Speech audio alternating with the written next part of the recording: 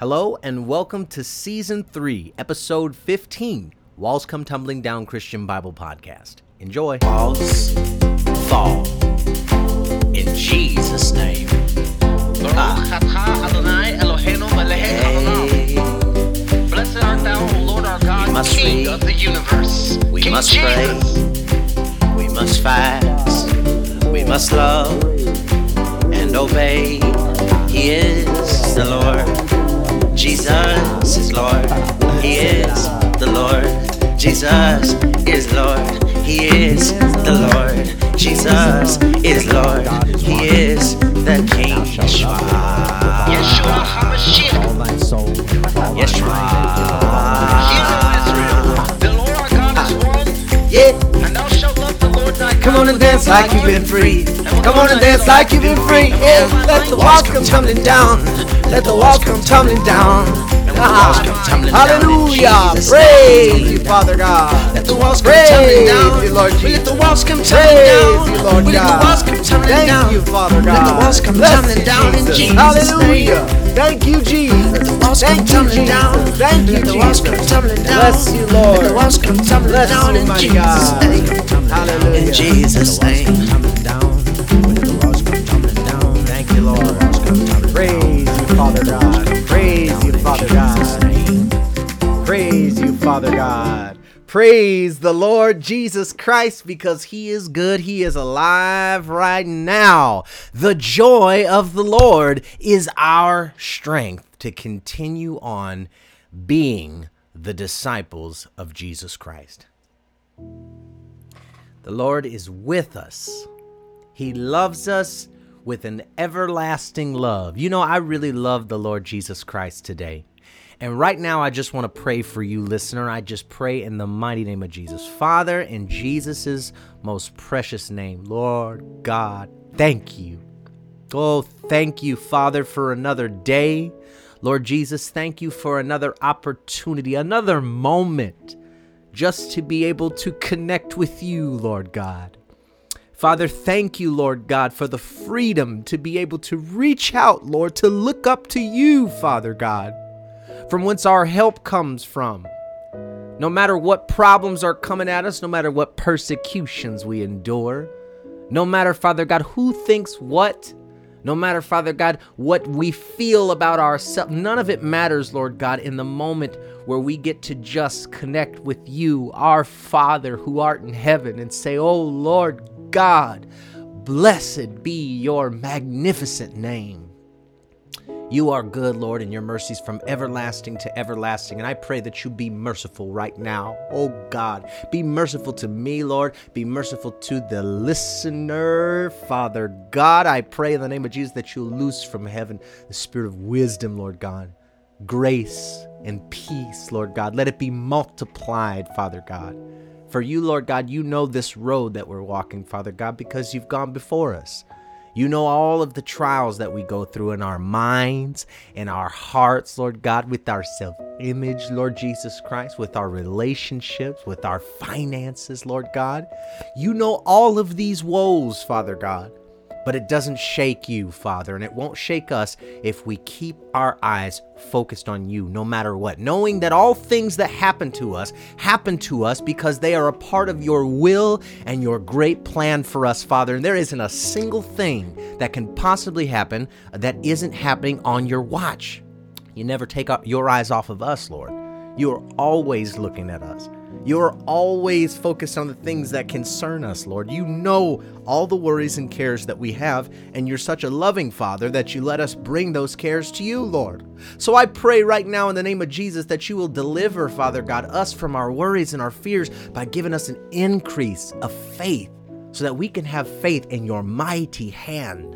We already know that you don't fail. We already know that you will never die and that you've given us eternal life, mighty God. You've given us eternal life. And so because of that, we ought to rejoice, oh God. I pray that you give us a revelation of all that we've been saved from, the stuff that we know about and the stuff that we don't know about, because only you have that sight. Only you can look around and see everything, Father God. You are the only God that there is, and there is no God like you. And I lift up your name right now, Father, in the hopes that you will draw us closer and closer and deeper with you, Father, because there's a depth to go with you, Lord Jesus. There is a depth that we are able to go with you. We are able to follow you, Father God, into the secret place of the Most High. We can hide ourselves in you, Lord God. Hide us, oh God. Hide us, Father God, in the shadow of your mighty wings, Father. Hide us from our woes. Hide us from our troubles. Hide us from our sorrows, our pain, our grief, Lord Jesus. Hide us, Father God, by the power of your Holy Spirit under the covering of your precious blood that you shed for us so that we could have a relationship with you, Father. Lord, nothing else matters but that. And let us know that nothing else matters but that we are pleasing to you, that we have your faith in our hearts, that your love is shed abroad in our hearts by the power of the Holy Spirit, Father God, letting us know that we are yours. We belong to you and to you alone, Father. And we are so grateful. I am so grateful right now, Father, because I know that you have my life completely, Lord, and that you will take me every single place that you want me to go. And any place that you don't want me to go, I won't go. And any voice that I hear that isn't yours, I won't listen to. Because you make me to hear your voice, Lord. You give that increase. And so I pray that you give an increase right now to everybody who hears this podcast, Lord, in the name of Jesus. By the power of your Holy Spirit, I ask, God, that you will allow every single listener to be increased right now, Lord, in you by faith. We receive all things from you by faith, oh God. And I know that you are able to do all things, for you are God, and you are God alone. And so, Father, I pray that you'll do this. I pray that you'll bind up every distraction, every doubt, every demon in hell, every principality and power, that you will bind them, God, in the name of Jesus. I pray that you loose from heaven angels, Lord God, to come, Father, and to minister to your people, oh God, and minister to me as well, Lord Jesus. That I don't get carried away with one thing or the next thing, Father, but that I'm able to follow your voice on the straight and narrow path, that it's not me that speaks, but as always, the Spirit of you, Lord, Holy Jesus, that you would speak right through me, Lord God, so that whoever is listening can get encouraged by this, oh Lord Jesus, that the podcast will go exactly where you want it to go, Lord Jesus, and it won't go anywhere that you don't want it to go. Because this is all for you, Lord Jesus. This is you and me, Lord. I was telling you, this is our meeting place, Lord Jesus. I love to meet you here, Father. This is where we first got started, Lord, and this is where we're going to keep going. We're going to be doing this. I know I'm going to be doing this, following you, Lord, for the long haul. This is the long haul here, Lord. We got a short time here, every one of us, to do the work that you have for us, Father God. So I pray that you'll be merciful unto us, oh God. Be merciful to the lost. Be merciful to the backslidden in heart. Be merciful to the fools, Father God. Be merciful, Lord Jesus, to your bride. Help us, oh God, that we might know you and be close to you moment by moment. In the mighty name of Jesus Christ, I thank you, Lord, and I praise you. Amen. And so we are starting off on a little bit of a different page here, because I just want to talk to you for a minute just about this walk that we're on. At first, I want to say, I love everybody. I love everybody. I don't have any. Now, don't get me wrong. I get quite frustrated dealing with the unrighteousness of people, but then I have to remind myself that, I also have been unrighteous before. And I think that when you're dealing with the unrighteousness of those in leadership or pastors or preachers or someone who's a teacher or someone who knows better, that might kind of rub your spirit a little wrong. You know what I mean? A little bit more wrong just because you know better. Don't you know the goodness of God? Don't you know the love of the Lord Jesus Christ? Are you a slave to corruption and out-promising men liberty? Are you using vain words and flattery to draw people after yourself? I heard that tonight about, talking about in Jude, actually talking about how people use flattery. And I thought to myself, well, amen, Lord, I'm in no danger of that. Amen. Because Jesus doesn't need to flatter us. He died for us while we were yet sinners. He knows exactly who we are. He knows who we are more than we know ourselves, because guess what? He made us.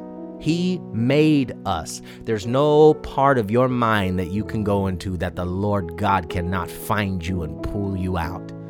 He is the great encouragement. That's who he is. He is our everlasting God. He's our hope. And that means that we can have such a great hope because we serve such a great God. That means we don't need to be told this or told that by this or that or anything. No troubling us with a spirit or a letter or a word or a service or a sermon or nothing. All we have to do is get with God, focus on his voice, and trust and hope that he will lead us, he will guide us, that all things that he has set out to do in us indeed will be done. Because he's our God. And guess what? One good thing about a God, I'll say one more good thing about God is that he is not a quitter.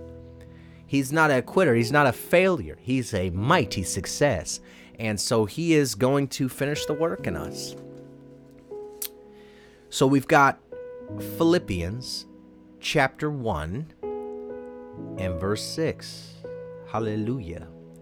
Being confident of this very thing. Oh, yes. We have to have that confidence in us. And let me tell you something. That confidence can't be faked. That confidence cannot be in your position. It cannot be in a title.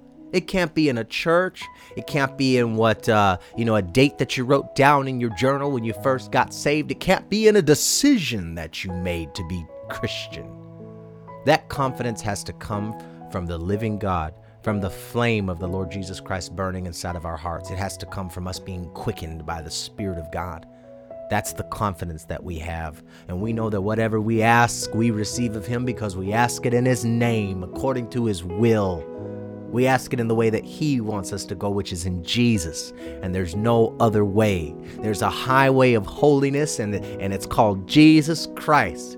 There's a way in which seems right to man, but the end thereof are the ways of death and unrighteousness, and God will have no part. Do not be deceived. No person living in unrighteousness has got the living God working in them. We have to confess and forsake and hope for the grace of God, and then we have to push forward in Jesus, knowing that he is literally our hope. Why? Because he that begun a good work in us is gonna perform it supernaturally, intricately, with design and detail and patience, because he's got patience to deal with us. He doesn't just throw us away. And if we can't do something, guess what? He's going to build us up and show us how it's done. Isn't that something? He's a good God. Being confident of this very thing, that he which hath begun a good work in you will perform it unto the day of Jesus Christ. It is his will to present us faultless and holy in the presence of his glory at his beautiful coming, which he is coming soon. And he is going to come back to this earth, and he is going to burn it and the unrepentant inhabitants up with fire. He is going to cause a great shaking, an earthquake. The earth will stagger to and fro like a drunkard. And he's going to be screaming. There's going to be fire in his eyes. There's going to be a trumpet sounding. It's going to blast out of nowhere, and the tribes of the earth will mourn, and their faces will gather darkness, and they'll say, hide me from the man in the clouds. But there'll be no hiding, because at that time the Holy Spirit's going to drop down, and it's going to show every single person right away that they're wrong. You're going to know exactly where you stand with God. See, when you die, you know exactly where you stand. You just know that you know that you know that you know that you know. And so that's why we can't hide anything from God. You can't be living in sin. And guess what? You also cannot be living in hatred for your brother. Even if you feel like your brother is an enemy because your brother does enemy things or has enemy behaviors, he's ungodly, the ungodly deeds that they ungodly commit in their ungodly ways. You can't hate your neighbor in your heart. The Bible says, thou shalt not hate thy neighbor in thy heart, but thou shalt rebuke him. Let's go to that. 2 Timothy chapter 3 and verse 7. Hallelujah. Being confident of this very thing, that he which hath begun a good work in us is going to perform it unto the day of Jesus Christ. It is his will to present us faultless and holy in the presence of his glory at his beautiful coming, which he is coming soon. And he is going to come back to this earth, and he is going to That would be in Leviticus chapter 19, verse number 16. Let's start with 16, but I'm going to focus on the 17 because that's where that is. But thou shalt not go up and down as a talebearer among thy people, neither shalt thou stand against the blood of thy neighbor. And these are conduct. This is code of conduct, but magnified. So these are the works of the flesh that the Bible is condemning, but is doing so in a way that doesn't just say don't walk in the deeds of the flesh, and it shows us the ultimate end game of the deeds of the flesh. But this is a way of spelling out exactly what these fleshly deeds look like. When you look at these things of what not to do, it shows you what that action is in the flesh, but it doesn't necessarily deal directly with the heart until later when God is able to start, just because you have the sin forgiven on the outside, it doesn't until the New Testament forgive the sin on the inside. And then Jesus is able to forgive that sin on the inside, and the Lord works his Holy Spirit into us, which changes us from the inside out. But back in this Levitical time, the law was being fulfilled through the outside carnal commandments, things that you could do, bringing this sacrifice when you did this or bringing this sacrifice when you did that. And some of these sins were sins unto death. And those sins unto death were sins you could commit, and you weren't going to be forgiven for those sins. In fact, you would be killed, and your blood would be upon your own head, depending on what you did.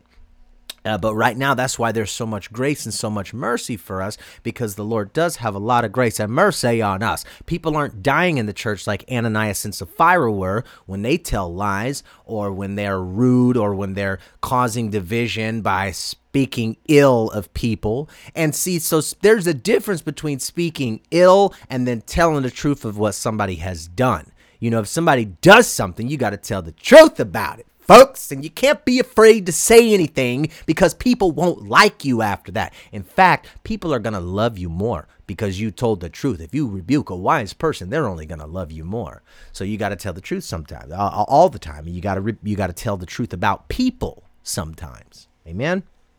You got to tell the truth because you got to warn the flock. And you got to be like, hey, this is an example of what not to do. Now, you go to that person first. Amen. You got to go to them and tell them like, hey, you are severely out of line. And then if they keep doing it or they don't do it again, then maybe you take somebody else or they do it again, and then you take somebody else with you. And they're like, hey, we've also noticed this. Here are a couple witnesses here that they're saying this about you. And this seems to be what you're doing. Now, that's not speaking evil. That's come on, we're addressing something here. And then if that doesn't work, then you got to, look at this mercy. I'm gonna say, let's sit down, let's address this again. Now listen, the Bible says if after I've taken a brother, then you don't listen, then I can tell it to the church. But I'm also gonna say, I want to have a little more mercy on you.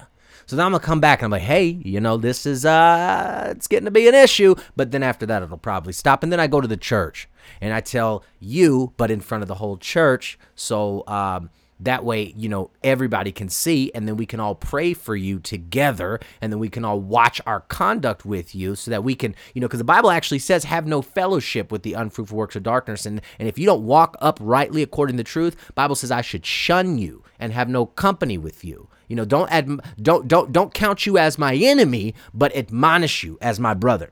So let's go on to verse 17, and verse 17 is God, he shines the light and calls on us, but he gives us what a good way to actually be loving and not be hateful. So this is the way to be loving and not to be hateful. So the Bible says, thou shalt, verse 17, Leviticus 19, then we'll go to that next place afterwards in Thessalonians, thou shalt not, you absolutely shall not do this, not even once, don't do it.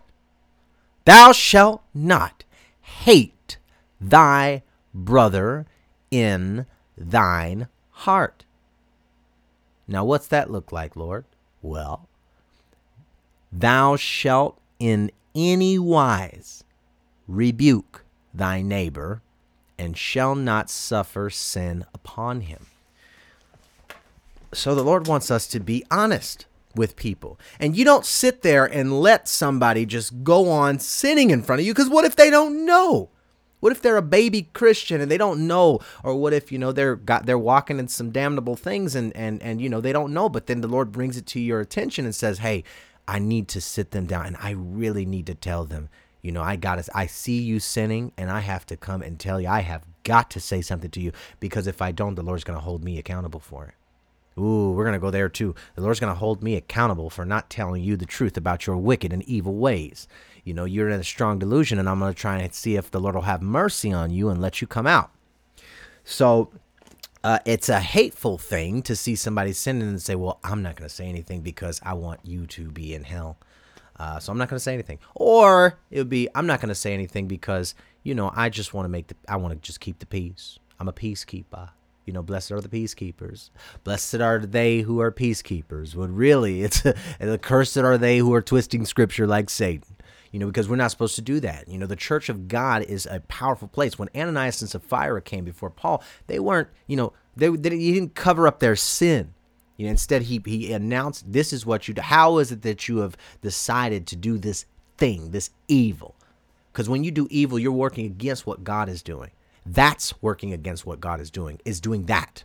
Is doing evil. When you are doing evil, when you are walking in your flesh, when you are hating people in your heart, when you are bitter against them, when you are jealous of them, when you are backbiting, these are the works of the flesh.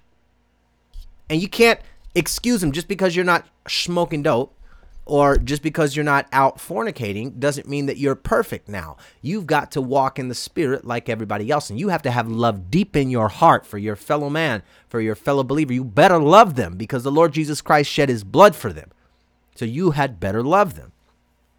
Now let's go over to Thessalonians, and this is chapter 3, and we'll look at Thessalonians chapter 3, and it says, verse 6, now we command you, we're commanding you, believer, in the name of the Lord Jesus Christ. That's what he says. Now we command you, brethren, in the name of our Lord Jesus Christ, that ye withdraw yourselves from every brother that walketh disorderly, and not after the tradition or the teaching which ye have, which he received of us. So if he's not walking rightly, if they are walking in rebellion and disobedience, if they're walking in lies, or if they're walking in, idleness, or if they're definitely not, we're not even talking about the sins, we're talking about sins of unrighteousness, sins of character defects. We're not talking about the sins unto death. But it says we need to withdraw yourselves. And why do we do that? Verse 7, for ye yourselves know how you ought to follow us. For we behaved not ourselves disorderly among you. We didn't do the things that weren't of the Lord. Neither did we eat any man's bread for naught, but wrought with labor and travail night and day, that we might not be chargeable to any of you. Now he's talking specifically on this subject here. Not because we have not power, but to make ourselves an example unto you to follow us. So he's saying we chose to go out there and get jobs and work with our own hands, to be that example to you. But we could have just, said we're the apostles and we're the leaders in the church and you need to do what we say. And so we're not going to go out there and work regular jobs. We're going to be supported full time in the ministry. And you're not going to say anything about it because we are laboring amongst you in the Lord, which is a word which the laborer is worthy of his reward. You know what I mean? You don't withhold the reward from the person that's laboring. That's strange behavior. God, that's not of the Lord. If they're laboring, why would you do that? The laborer is worthy of his hire. And verse 9, not because we have not power, but to make ourselves an example unto you to follow us. See, we're making ourselves an example for you to follow who? Us. So, all this nonsense out there about, don't follow men. Let me tell you something. Follow the Lord Jesus Christ, but everybody's so interested in not follow. I'm going to follow the Lord. I'll just listen to the Lord. The Lord's not even talking to you because you're out of order. You know what I mean? So you're going this way, this way, this way, this way, this way. You're the leader of you. And you don't want to be the leader of you. We have got to submit. to who our leaders are. And God will give you a leader. He will give you a leader, and you have got to submit to stay in alignment with God. Otherwise, you are out of order. And if you're out of order, that means that your eyesight's off. Your vision is slightly askewed. You know what I mean? It's askewed. And you don't want that, my friend. You do not want that. None of us are called to be without accountability. And none of us are called to be just out there on our own. He even sent the disciples out 2 by 2. He therefore that despiseth not man, but God. Now, let's do that again. Let's go to verse number 9 again. Not because we have not power, but to make ourselves an example unto you to follow us. For even when we were with you, this we commanded you, that if any not work, neither should he eat. So he's, pointing out stuff. Look how above and beyond they're going to be an example. You see, so when you see somebody that's off, or somebody that's doing something wrong or in righteousness, or you think they've got the wrong motives, what you're supposed to do is be an example to them. If you feel like somebody has the wrong heart, then you go get close to them. Go in meekness, go over, start talking to them and start working with them. Be side by side, being an example to them to show them the right way, because it could be that they need your help. But if you just instead go and you talk about him to everybody else, come on now. How dwelleth the love of Christ inside of you for thy brother? Oh, you hear? Listen, how are you demonstrating Christ? How are you following Jesus that way? Huh? Let's go to, let's do verse 10 again. For even when we were with you, this we commanded you, that if any would not work, neither should he eat, okay? So they're showing you the right way to go, because that's what you do with people. You're not supposed to just push them off on their own, or you're not supposed to just not show them what to do. You have to show people what to do, and that takes a lot of time. All right. And you got to teach them the Bible. You got to teach them why they're doing what they're doing. Well, brother, you're not getting a job just so that you can be rich. We're making you get a job because you got to see that if you don't work, you don't eat. How are we supposed to buy things or pay for stuff if you won't get a job? So I'm going to go get a job too. You need a job? You want to come get a job with me? I had a relative that he just didn't want to work for a long time. And then I tried to help him out. And I even went as far as to filling out job applications for him. And then I even went to job interviews. Well, we went to some temp agencies together, but, just halfway through, he started listening to Satan. And, I guess he felt like that type of work was beneath him. I didn't. I needed a job. I was willing to, I'd scrub gum off the floor if that's what I needed to do. I was going to have a job, work any job. But, some jobs, actually. Let me take that back, because there was a job that I almost got where they asked me to work at a pizza place, which I think was going to be, I would have totally done it. But I said, you got to let me be up at the register, because I'm not about to be in that hot, sweaty kitchen rolling dough. I was like, nope. You know what? The Lord at that time was paying my bills, and I didn't even really need a job. I just wanted one because I didn't feel right working. You know what I mean? I didn't feel right not having a job, but the Lord had me in full-time ministry right away because he was taking care of all my bills. So because I was taking care of his business, so he was taking care of me. See, I'm called by the Lord. Do you understand, folks? And you're called by the Lord too, to be obedient to him no matter what he's telling you to do. And don't try to work it out on your own. Every plan you make to work it out on your own, you better believe it is against what the Lord would have you do. The Lord will not have you just making up your own plans. You got to listen to your leaders, and you got to listen to the Holy Spirit. And then you got to confirm what the Holy Spirit, well, God is telling me that my pastor is not of the Lord. Well, if that's the case, then you got to point out where he's unbiblical, what they're doing, and then get them. You go and tell them what's up immediately, or you need to step out of the church, because if they won't hear you, then you step out of the church. But I think nowadays when somebody is in a church, they're in a church, and, people go to these specific churches so they can hear specific things. You know what I mean? When you don't like the way this one thing is, then it's time to exodus and go to the next place. And that stunts your growth as a believer so bad. That messes you up so bad. Because in reality, they're not the problem. You are. You're the problem. And so, and the Lord is trying to fix something in you by causing you to go through this type of fire. And so you got to stick with it and don't give up. He's teaching you, if nothing else, friend, he's teaching you to not give up. Right? He doesn't want you to give up. He wants you to strive to enter in. Strive to enter in to the straight gate, to the gate where you're not in charge of what you want to do. You're not in charge.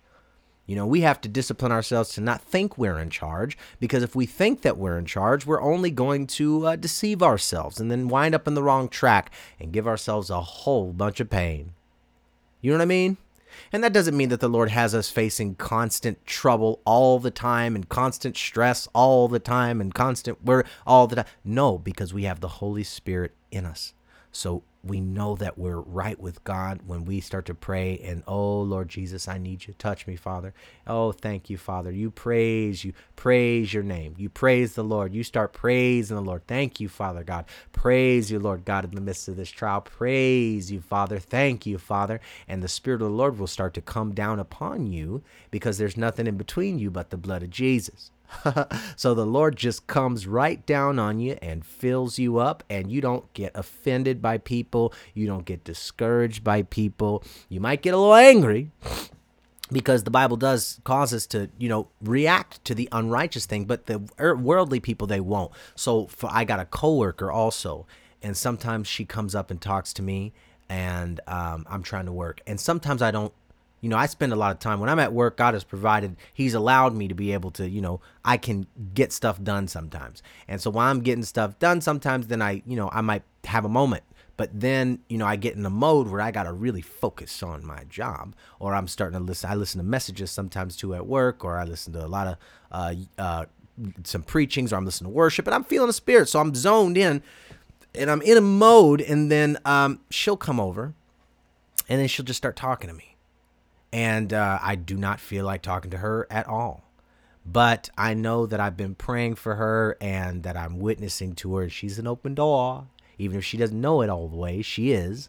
And so because of that, I have to crucify my flesh. My flesh immediately wants to say, ma'am, I know you have way more work to do than I do, because she doesn't really, she's always on the phone. But she's a good employee. But my point is, I want to tell her, go back to your desk, please, and don't talk to me right now while I finish up what I'm doing, because she'll come over mid-thought. I'm writing an email. She's like, hey. And then I got to stop and talk to her. But I don't like to do that all the time. But I can't let what I feel or my personal preference for the time of day when she can come over and chit-chat with me, I can't let that affect how I respond to her, because I always have to remember that she is lost. And no matter what I'm dealing with, what she's dealing with, she's dealing with it outside of having a close personal relationship with Jesus Christ. And therefore, I ought to be kind and sweet, and gentle with her, because she is a sweet, nice person, and I really want her to get saved. So you have to take the time, though, with people. You got to be led by the Spirit of God with people, and you have to take time with people. God put us as a church together, all right? He wants us together, right? So let's read verse 9 again. Not because we have not power, but to make ourselves an ensample unto you, to follow, ready, us. You follow your examples, folks. Every single person listening to this podcast, I pray in Jesus' name that God will highlight who your examples are.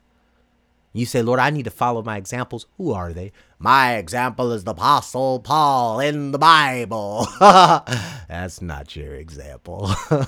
Amen. All right. Satan, no, I'll leave you alone there. I'll leave you alone. Praise the Lord. Verse 10, for even when we were with you, this we commanded you, that if any would not work, neither should he eat. I'm not just saying this right now just because I'm not with you. I said the same exact thing when I was with you. Right? Because I'm not making this up as I go along, folks. I'm serving the Lord Jesus Christ, and I'm listening to what the Father is saying. Hallelujah. Verse 11, for we hear that there are some which walk among you disorderly, not working at all, but are busybodies. Whoo! Is that you? Busybody? You got something to say? Busybody? Huh? Well, I do my work, but I'm not working in the church. You don't work with everybody else. But when you do, you work against what the Lord is doing. Instead of just working with the Lord, what he's clearly doing, you take all the credit. So when you see something else going on, you automatically assume it's somebody else. It's the wrong person. So you take all the credit. You take all the credit when it's you. You do that. So when you see it happening with somebody else and God's actually getting the credit, you assume that they're like you. And so you go around and you got your murmuring and you're complaining. You're like Miriam. You're murmuring and complaining against Moses. You can't do that, folks. All right? Miriam and was Aaron murmuring against Moses. You don't do that. Okay, and so let's get there real quick. So Numbers 12, 1. Let's look at this. Let's look at the murmurer. Let's look at them. Amen. God is good, and I hope you guys are not ever offended by my creepy laugh. I'm sure that I've laughed a lot. It's sticking out to me right now. But praise the Lord. You know what I mean? There's a mic right in front of me, and so some of this is funny. It's funny because I feel the joy of the Lord. I'm very careful to speak what the Lord wants me to say. And even if I'm saying it and it sounds like, oh my God, there's nothing but love in my heart for you and joy in the Holy Spirit. Woo! That's the Lord, folks. That's how he does it. In the old days, they would say, up here comes my helper. Praise the Lord. There's a fountain of living water up there. And don't get me started on the living water because I'm grateful for the water, folks. Are you washed in the blood of Jesus Christ? Are you able to get to the water up above in heaven? And if you aren't, then tell the Lord what you're doing. And say, Lord, I would really like to get those waters up in the kingdom of heaven and have faith. And then get washed under the blood of Jesus, because nothing can take away your sin except for the Lord Jesus Christ and his precious blood that he shed for you. He shed his own blood for each and every one of us. So that's why we have we've got to surrender everything to him. Amen. He's so amazing. So Numbers 12. And Miriam and Aaron spake against Moses because of the Ethiopian woman he had married. I'm just, May, you're sitting up here talking about him and who he's gonna get married to, or who he married to. Maybe there's a little similarity out there. Who's out there speaking about me? Amen. God bless you. He says, so, and Miriam and Aaron spake against Moses because of the Ethiopian woman whom he had married. For he had married an Ethiopian woman. Yeah. Oh, boy. Well, they were probably like, well, the Bible says that, you shall not take their, you know what I mean? Should we be intermingling? Because Moses wrote the law. And verse 2, and they said, hath the Lord indeed spoken only by Moses? Huh? Why y'all paying attention to Moses so much? Huh?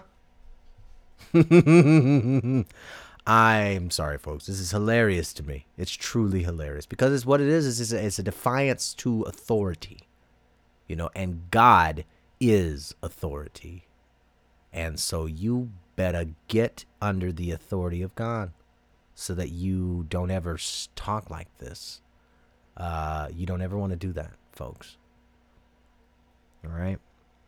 Unless God has anointed you and given you biblical means and given you an unction of the Holy Spirit to speak, then you better be yielded and surrendered. Father God, in Jesus' mighty name, I just pray for every idle word that's been spoken, Father God, by any of your people in your body, including myself, Lord, that you will wash us in your precious blood, Father God, that you'll put those idle words under the blood, and that we won't get them out again, but that we will seriously consider ourselves and consider the words that come out of our mouths when they're about the people that you love and the people that you're using and the people who love you. Right? May we not talk about Moses unless Moses isn't Moses. If Moses is actually out there sinning, or he's just acting like Moses, or he's calling himself Moses because he's got the title of Moses. So if he's got a Moses title and he's like, I'm Moses because my Moses title, well, but he's of the devil, then you can clearly talk about that. Be like, well, no, Moses, you're not supposed to be sinning. You're sinning, right? Amen. Help him, Lord. And they said, hath the Lord indeed spoken only by Moses? Hath he not spoken also by us? And guess what? The Lord heard it. He heard it. He hears what you're saying about the people that he has called. He hears you. Now the man Moses was very meek above all the men which were upon the face of the earth. Now, folks, just leave. I'm going to get out of here because this is just, it is, mind you, it's Moses who's writing what he's writing. So put yourself for a minute back then and see what this is like. All right, folks, Moses was serving God. Okay. Serving the Lord Jesus Christ. It's evident. And, writing all this stuff down. He said, now the man Moses was very meek above all the men which were upon the face of the earth, because he probably would have never thought anything like that about you, because he doesn't think evil. He's charitable. But you do. And so you got to work on that, all right? Aaron, Miriam, whosoever you be, you got to work on that. And if you don't got somebody to tell you that you got to work on that, then you're really in trouble, right? Because I'm the type of brother that's going to tell you about you. When the Lord tells me to, I'll tell you about you, because it means that he cares and you're truly his child. And, people just get out of order sometimes. You need to be realigned. You need to be realigned. Realign yourself. Examine yourself. This has to be something that we all do. All right, let's keep going back to Thessalonians. See, I just proved to you that did happen. You see, I'm not a liar. Amen.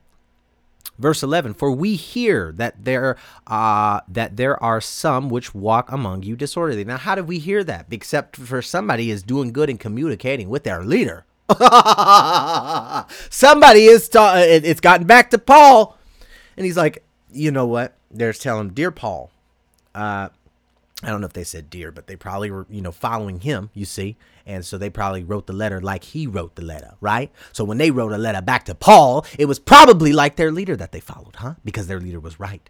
And the Lord was able to work through their leader. And when the Lord can work through the leader, what happens is the Holy Spirit is able to deposit things from himself, right? Not from the leader, but from himself. And you can always tell when it's from the leader because, the leader will be like, oh, go get my car, or, go. Those type of leaders that the Lord can't work through are leaders that all have people serving them. But the leader that Jesus can work through is the leader that is serving the people. He is the guy who takes the lowest seat in the room. He is, as my pastor once told me, he is cleaning the restrooms out. Or the lowly sister. I had to say that carefully because I wanted to make sure I watched, watch where I go with that. I don't want to go into another topic. Now, Verse 11 again, for we hear that there are some which walk among you disorderly. See, so it's good to communicate and to talk to the leader, especially about the people who walk disorderly. And if you got a problem, then that's what you need to do. Do you understand? You need to do that. That's how you get it done. If you got a problem, so then that's when the leader needs to come over and probably correct you, because chances are you are greatly out of line. You know what I mean? The Lord can hear you. He don't like that. He doesn't like it. Now, he likes different kinds if you do it right. You got to do it right, you see. We're in season 3, episode 15 today, folks. I forgot to say that in the beginning 45 minutes ago, so I'm going to take a quick break from this and say thank you so much to the listeners that are continuing on. Welcome to this episode of Walls Come Tumbling Down Christian Bible Podcast. I'm your host, your encouraging brother Preach, and I'm grateful for each one of the listeners. Hallelujah, I'm grateful. Especially, I'm grateful for the listeners, folks. I'm grateful for the listeners. Why is that? Because you know what? I know that the Lord loves you, and that's why. That's why I'm grateful for you, folks. This is it's between me and the Lord, because He is a beautiful, beautiful, beautiful, beautiful, loving Savior. And so, I'm here to encourage you. And so I thank you, listeners. I'm trying to do more to address the listeners of the podcast, because it's important. We are a family. Y'all don't ever really write in for questions. So I'm assuming that you're out there receiving what I'm telling you and enjoying this. And so if that's the case, hallelujah, praise the Lord. Raise your hands up and thank and praise the Lord, so the Holy Spirit will come down on you and just start to wash you in the presence of God. Lord Jesus, baptize us, oh Father God, of your Spirit, Lord God. Baptize us in your truth. Drown us in your word, Lord. He says, drown them. Yes, Lord. Because if we, through the Spirit of God, do mortify the deeds of the body, amen? Through the Spirit of God, do mortify the deeds of the body. Hallelujah. Glory to God. Thank you, Jesus. Praise you, Lord. Praise should always be coming out of our mouths. Praise is comely for the upright. Sometimes I have no idea what to say, even when I'm alone. I have no clue. You're like, you running out of words? Psh, I doubt it. No, it happens, well, a lot. Not too much, though. But it happens a lot. And so, I don't like to speak without the anointing of the Lord. There's been many times I've started to do this podcast too soon. Or, I have in the past gone up to the podcast and tried to do this and I had some doubt in, like, oh, maybe you shouldn't do it. Or, just whatever little lie the enemy speaks my way. And so when I go forward and I try to record, I've recorded before and not been under the anointing, thinking that I could just talk to y'all. And, no, I have to delete that. The Lord's like, you got that out of your system now? You done with that? Good. Get it out. Amen. So all of the things I say personally are all by permission. Amen. They're by permission. So that little antidote was by permission. You know what I'm saying? If you heed that is spiritual, judge what I'm saying. But we'll see. Anyways, so I'm glad you're here, my dear listeners, and I just, glory to God, may you spread this podcast and share it. Share this podcast with somebody. Share the podcast. Share it. And you can also follow the Walls Come Tumbling Down Christian Bible Podcast Facebook page. I don't know the handle, but if you type that in, you will see the logo pop up. You can follow that. I do post messages on there as well. And you can go back and actually look at the scriptures I put in. It's just whatever, quick little messages.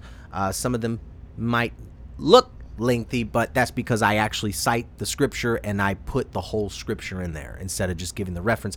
Kind of make it real easy, so that's why they look a little long if you see them up there. So just, all ways for us to edify one another in love, folks.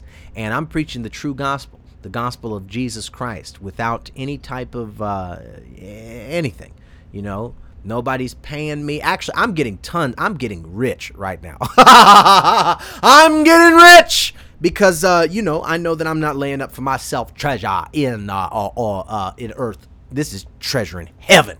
I'm not laying up treasure on earth with this podcast. I'm laying up treasure in heaven. And you can be sure that you're never going to get on here and have me have a political agenda or, try to, I haven't asked you for any offering. Amen. Give your money to your local church. Get out there and get equipped so you can get out there and preach the gospel and get some souls saved. You know what I mean? If you hear something on this podcast and then you take it out there and you preach to somebody else, like the Lord starts to minister to you and he puts something in you and then you're able to go out and you minister to somebody else, hey, amen. That's wonderful. If you get motivated to get up off your laziness and you run out there to the streets and you're like, you know what, I have been a little lazy. Let me get out there and go preach the gospel. Let me call up somebody I haven't talked to in a while and make sure they're saved. If you're inspired to do some work, if I can provoke you to some zeal, if I can provoke you to examine yourself and repent and get closer to God, that is the goal, folks.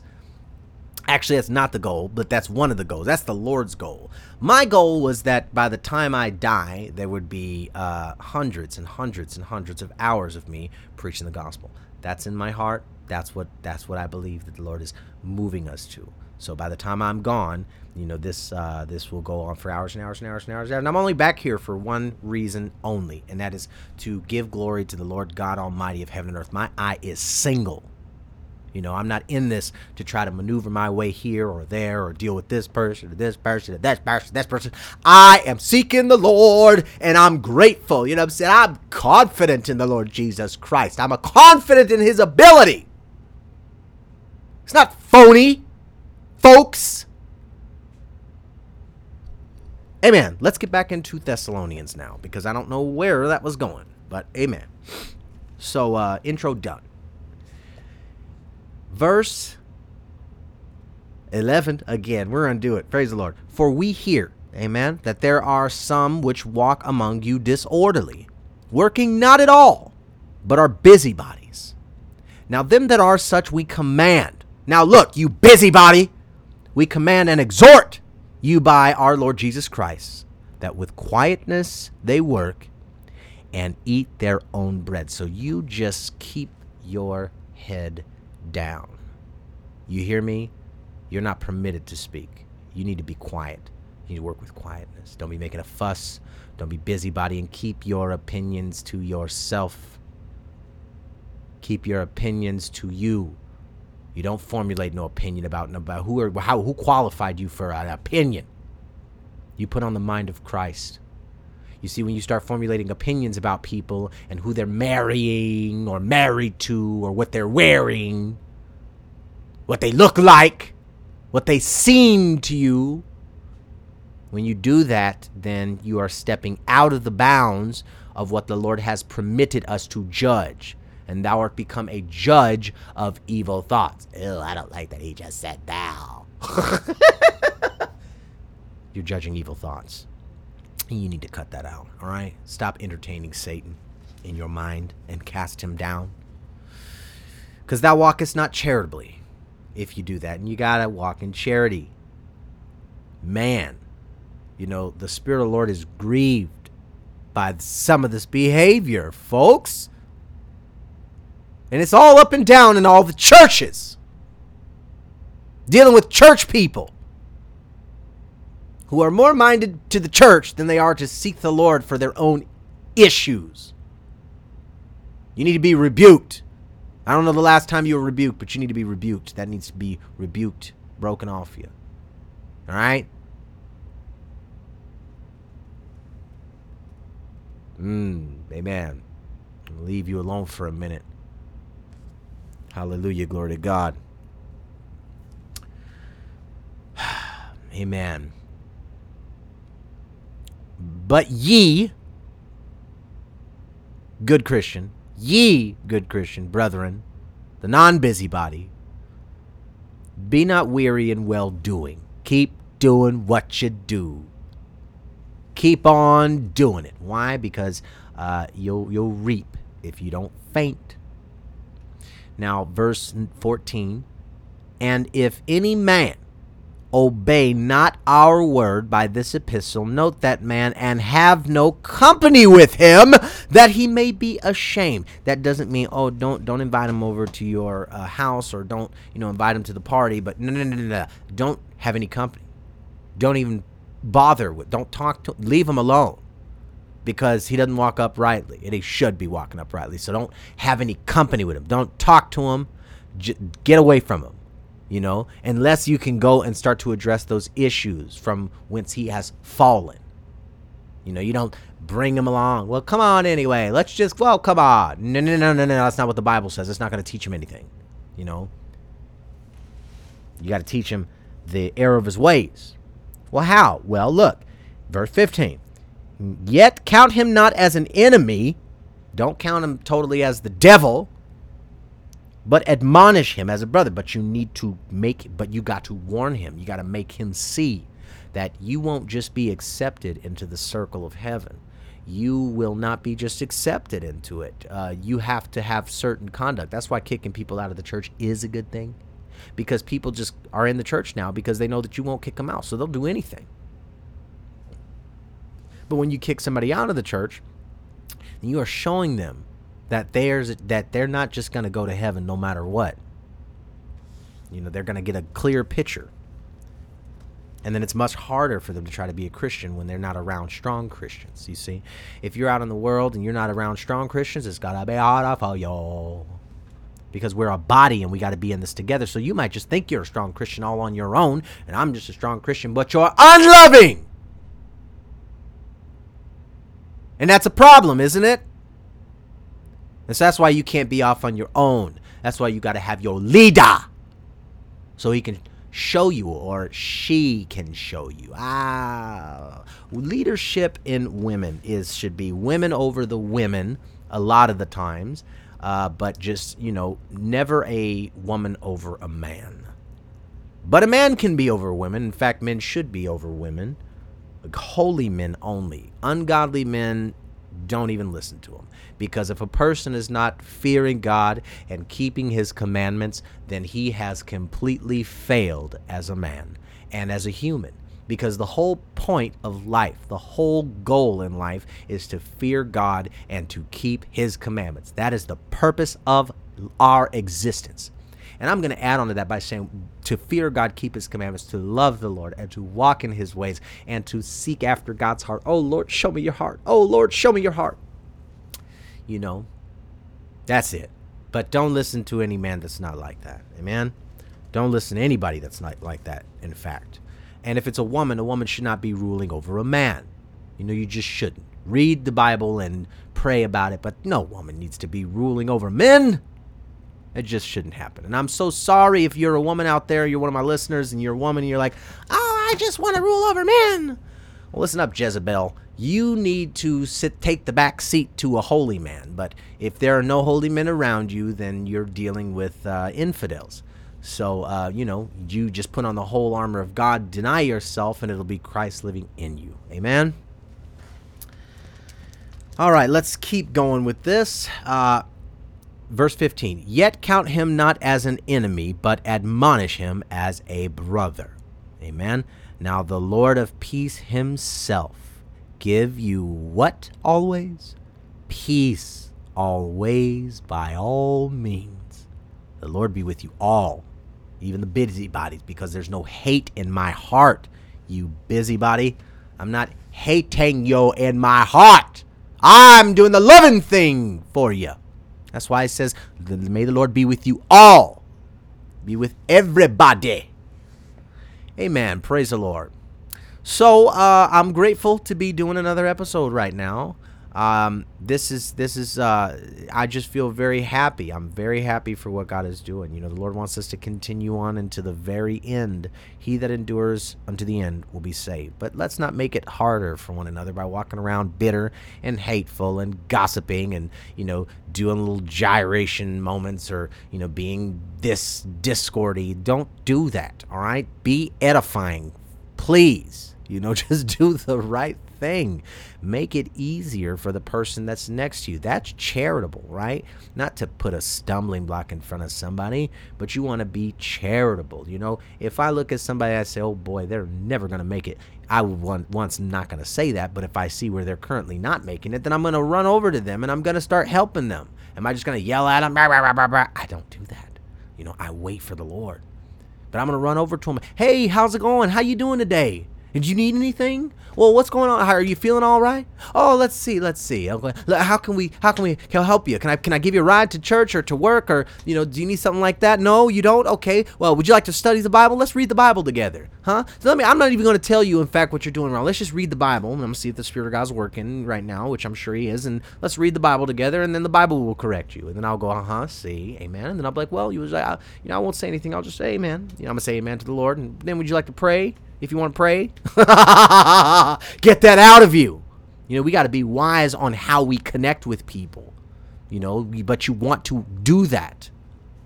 You don't just say, oh, I feel like in the long run, you are going to fail. What kind of demonic, prophecy is that? That's not of the Lord, folks. And so you want to steer clear of that. And you want to make sure that you are nurturing what the Lord is doing in other people. And be very careful of what you say, because the Lord hears. And be very careful of your demeanor, because that's important. Walk in love and patience and long suffering. Does it mean that you'll never get angry? No, it doesn't. You will get angry, but get angry at the unrighteous thing, all right? And then go try to tell that person about their unrighteousness if the Lord opens up that door, which he definitely will if they're of the Lord.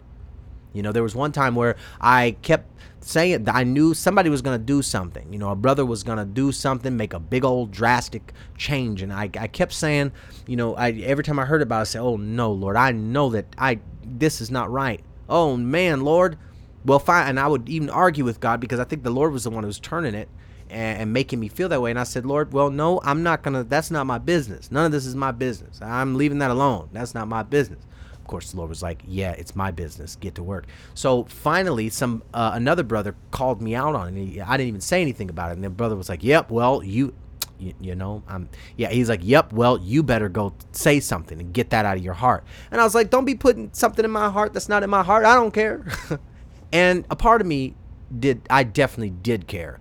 But I didn't care like that. I had some things happen with that brother, and so it was a sensitive subject because they had kind of shunned me and cut me off because, I rebuked them for being in the ministry and having a house that was completely in disorder and not restraining his child who was in the ministry with him. And his child was out doing horrible things, and he wouldn't do anything to correct him. And so that was horrible. You can't do that. He's living under your roof and you're his mentor, but you act like you're not. I don't know. It was a sensitive subject. So he got mad at me for calling him out. And see, I'm not flattering people.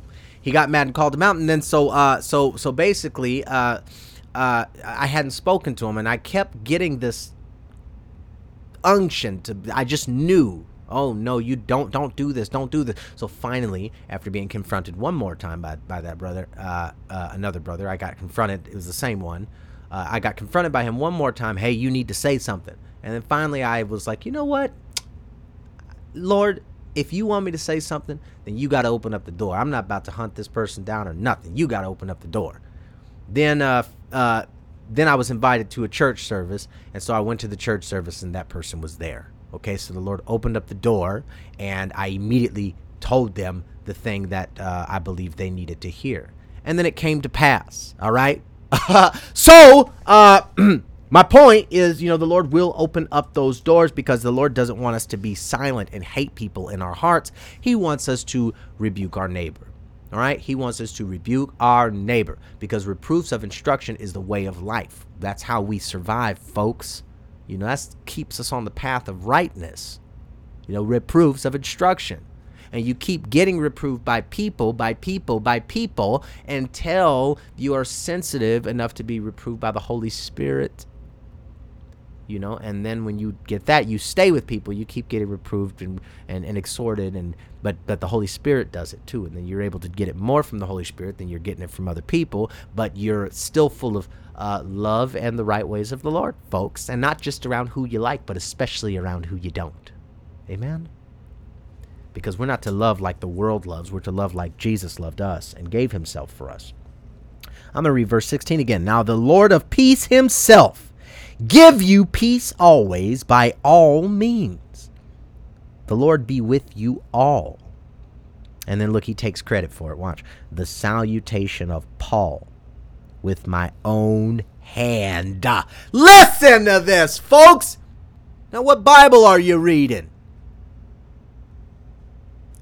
The salutation of Paul with my own hand. What if I ended the podcast and I was like, this has been the salutation of Brother Preach with my own voice. That's not your voice. Actually, when I recorded my testimony, my voice ended up being a little bit deeper because of how I had the mic and the setting that it was on in order to mix it in with the music. I always do some mixing on the sound so that the music, carries with the testimony. I put that music in the beginning of this podcast too because I want this to feel like a service for you who are on the road. I want you to have a chance to praise and thank the Lord. That's why I also want you to be able to listen to the song that's at the very end of the podcast, because you know what? You got to praise the Lord. And I might do some song. I'm not going to make you listen to the song, but I encourage you to listen to the song all the way up until the very end. All right. The Lord speaks to me about what songs to put on here at the end and which ones not to. You know what I mean? I've put stuff on there and it's but the Lord always just puts that song there for me to put it inside the podcast, and he's in the praise. All right. And you got to get to the very end so you can start to praise. Amen. You got to survive the rebuke, and so you can get to the praise. Folks, it's all about surviving the rebuke and getting to the praise. And it's not always a rebuke. However, it is quite important for us to keep our ears open to the Lord so that he could speak to us and we could see what we'll answer when we are reproved. Amen. All right, so praise the Lord. Let's go ahead and get into the testimony. Hallelujah. And I don't want to change my testimony intro at all, but I'm going to leave that alone. But I hope you guys aren't getting tired of it because I like it. And actually, last story I'll tell, and then let's get to the testimony. I was about to and then we'll get some of James today, too. We'll get it. Look, we're almost done. Folks, we are almost done with the book of James, right? That's all of James. Ain't that something? That's all of James, man. I'm grateful for that. I'm grateful. I used to be terrible at finishing books. And, so I couldn't read. I was terrible at it. And then when I found out I had to read the Bible, I was like, man, I don't want to read. I hate reading. And I was upset that the only way I could get to know the Lord was through reading the Bible. I was like, no. And then I was like, well, fine, God. If I've got to read the Bible, then I'm going to need to feel your Now, mind you, folks, I didn't mean to say this. This was the Holy Spirit, not me. But I said, well, Lord, if I'm really got to read, if I'm going to have to read your Bible, then I need to feel you coming off these pages. I need to feel you coming off the pages and going into my eyeballs. And thus, here we are, folks. You want to learn the Bible, you better ask the Lord to teach you. Solomon didn't study for his wisdom. He asked for it from the Lord. He did not study for it, folks. The Lord touches people, and he does it quite frequently. If you weren't so busy trying to make up your own mind about things, then you might be able to hop into what the Lord is doing. You might be able to jump in the river and get something for yourself, but you don't, because you are a Miriam or an Aaron. And the Lord can forgive you for that. So just make sure that you shut up now and be quiet and do the work of your own. Do your business and hush. And just say, praise the Lord. Thank you, Jesus. Don't say anything else. You're suspended from speech for a while. You know what I'm saying? Because you believed not the thing that the Lord was doing. So you better make sure that you believe what the Lord is doing. By faith you're saved. By doubt you're damned. You need work on your faith. Do you have faith to obey? Huh? Work on your faith. And faith cometh by hearing, and hearing by the word of God. Amen? Amen. Well, that wasn't exactly the story that I wanted to tell. Actually, wasn't the story that I wanted to tell at all. But I said one more story in the testimony time. So I'm going to stick to my word. And Yeah, praise the Lord. So without further ado, enjoy the testimony.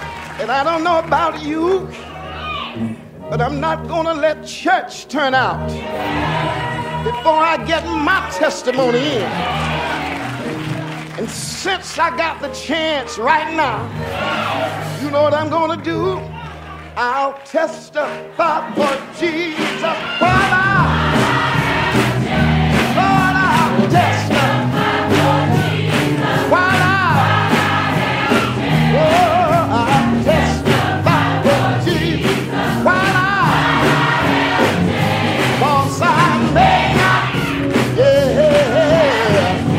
I may not have this chance. Yeah, listen. I want to give you my testimony of a hell experience that the Lord gave me where I left this realm and went into hell. Before I give you this testimony, I just want to say this. I will give an account to the Lord Jesus in my judgment when I stand before him in judgment of every idle word that I speak. And so I say that to you to say that I speak the truth here, I lie not. On the night of February 28th, 2022, I was asleep in my bed. And I don't know how long I had been asleep. God knows. But at a certain time, I was supernaturally transported from my bed, and immediately I entered another realm. I entered into hell. When I entered into hell, I cannot describe the atmosphere of hell. I really cannot. It is almost like the fear that we experience on earth is not commensurate to the fear in hell. The fear in hell is so many times more intense than the fear on earth. It was like nothing that you can describe on earth. If you could take the fear you would have if they were going to throw you to lions, it would not compare to the fear that you have in hell, because the fear in hell is a permanent fear. The atmosphere of hell is fear. And it's a part of your torment to be in rank fear perpetually. I cannot describe that feeling of when I realized that I was in hell. And I also felt a sense of hopelessness, of helplessness. But it was not an earthly type of hopelessness. It was a type of hopelessness that you have when you feel abandoned by God. A lot of us on earth don't realize that we experience the presence of God. The Bible says the whole earth is full of his glory. So you experience the presence of God. That's why you can laugh and talk about God, and that's why we can enjoy each other, because we are in the presence of God.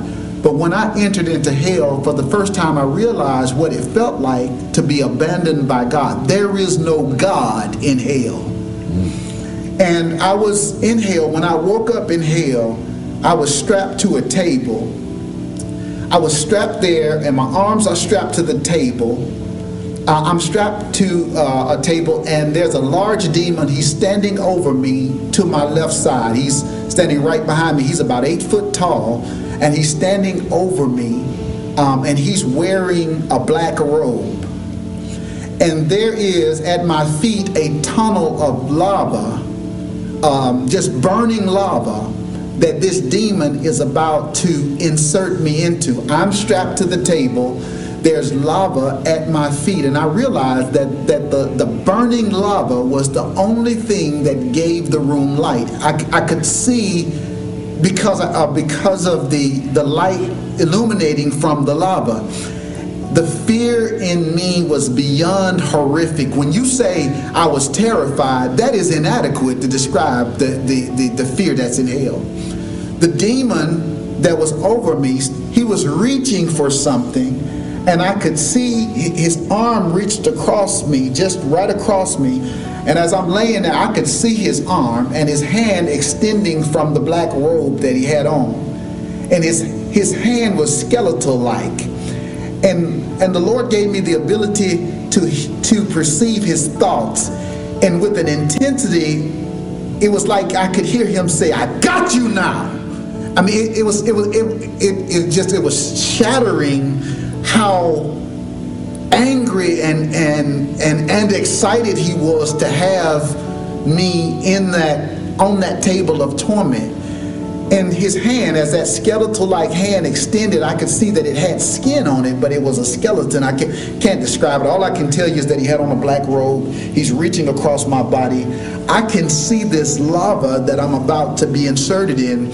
And this is a type of the torment that some people will experience in hell. There are specific torments for different people in hell. There are people who will be in a cage, in a cage burning, and there are people who will experience literal tormenting things like this. And I'm telling you, I was so in fear, and that feeling of being abandoned by God gripped me. And I was just so glad that God actually just let me experience it for a short period of time, and then he allowed me to pull out of it. And I remember that the Lord brought me back to the reality that it wasn't my time.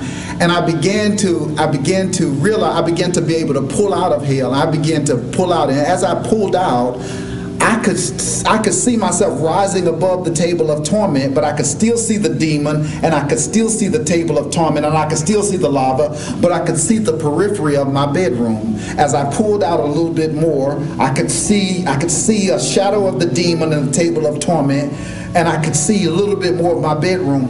And the Lord blessed me to be able to pull all the way out of that thing. And when I came to myself, I was overjoyed. As I sat there in my bedroom, just remembering it is overwhelming. I'm telling you now, today is the day of salvation. I'm telling you now, the Lord allowed me to experience that so that I can tell you what hell is like. Hell is real, and you need to do everything in your power to avoid going there. Whatever you give the Lord every bit of you to keep from going there. I'm saying to you right now, Jesus died on the cross for our sins, and his death is in vain when you don't live your life for him. I'm telling you now that today is the day of salvation, and you need to get saved. You need to get born again. You need to recognize Jesus and make him the Lord over your life. Acknowledging Jesus is not sufficient. He's got to be Lord over your life. You can't just go through saying, I acknowledge Jesus. You must say, he's my Lord, and I serve him with my life.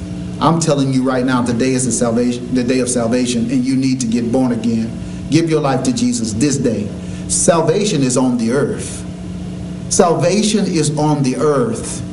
There is no salvation in hell. Salvation is on the earth. As long as you are on the earth, you have a chance to repent of your sins. Salvation is on the earth. There is no salvation in hell. Salvation is on the earth.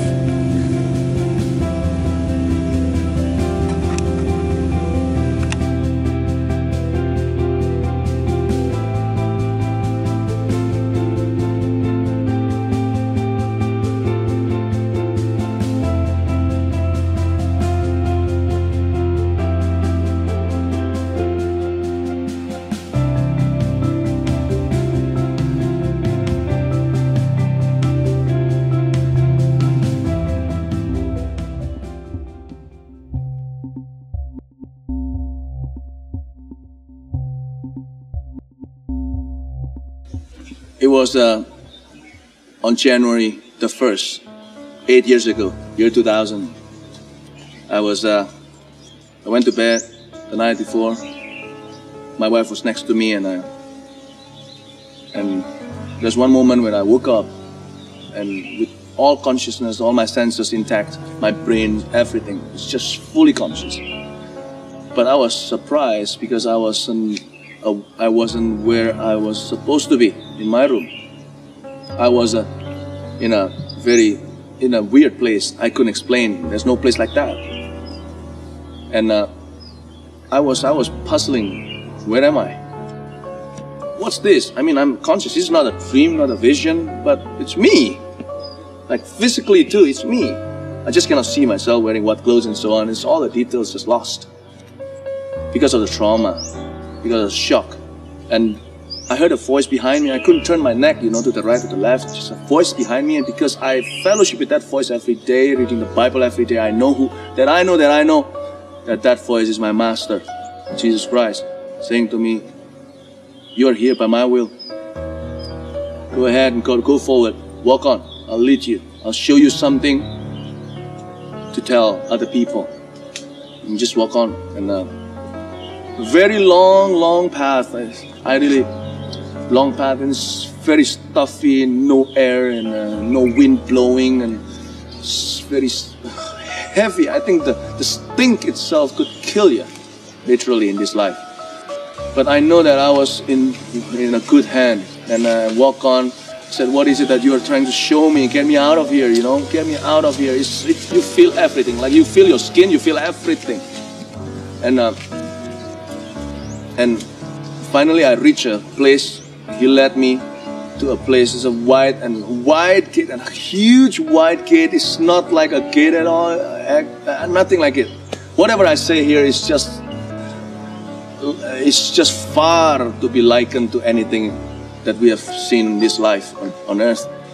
And that gate is so wide, and then there's supernatural writings on it. Above it, it's amazing even to be able to read it, because it's so far, it's so wide and tall, and it's a door. And the writing, and God touched my eyes to be able to interpret what it's written. It's something like the valley of death and torture, something like that. And a voice behind me saying, "Open the door." I said, "I'm afraid to even open the door. It's so rusty, it could hurt my hand," because it's not a spiritual experience. It's like almost physical, not almost physical. It's more than physical. I'm not going to touch doors like that. It's going to hurt my hands. But before I touch it, the door opened by itself. And as it opens, it breaks my heart so much. I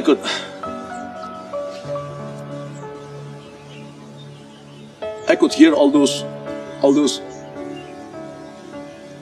I could hear people, voices of human beings crying for help and cursing, everything, you name it. And it's not clear anymore. So many people, and some gnashing of teeth, and the heat the darkness just came out. It's not like darkness, like there's no light and this is darkness. The darkness is a force, and it's a reality. It's feeling the wrath of God in the air. And as I opened the door, and I could see, I was by the gate, and I knew exactly where I was. I was where the dead are kept until the day of the judgment of Jesus Christ, the white throne judgment that is written in the book of Revelation.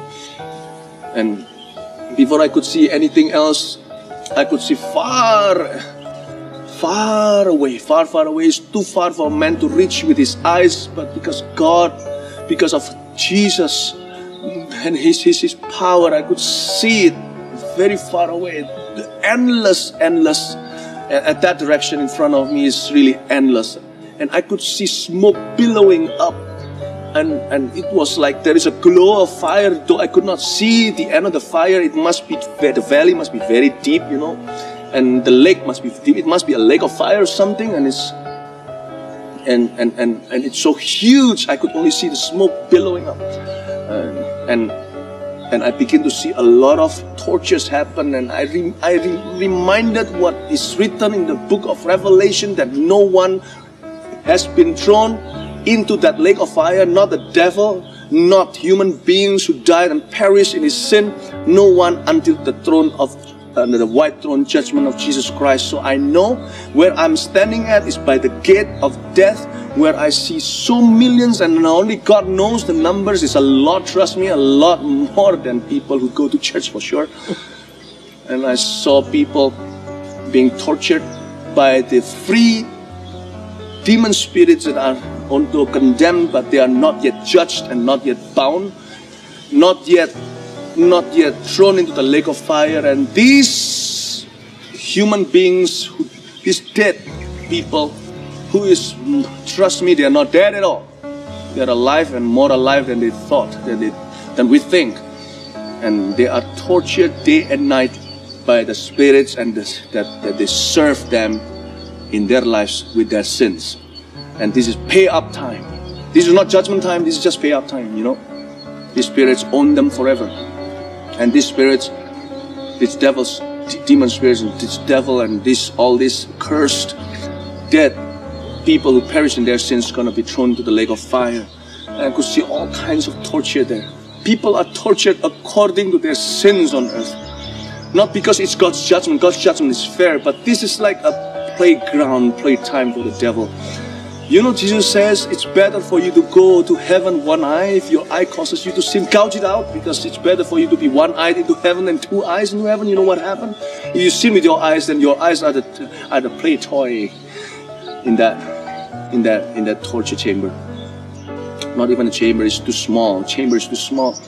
And if your hands causes you to sin, one of your hands just causes you to sin, just cut it off. It's better for you to be one-handed into heaven than two-handed. I saw all kinds of torture.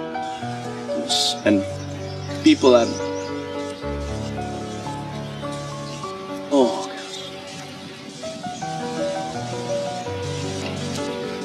have mercy.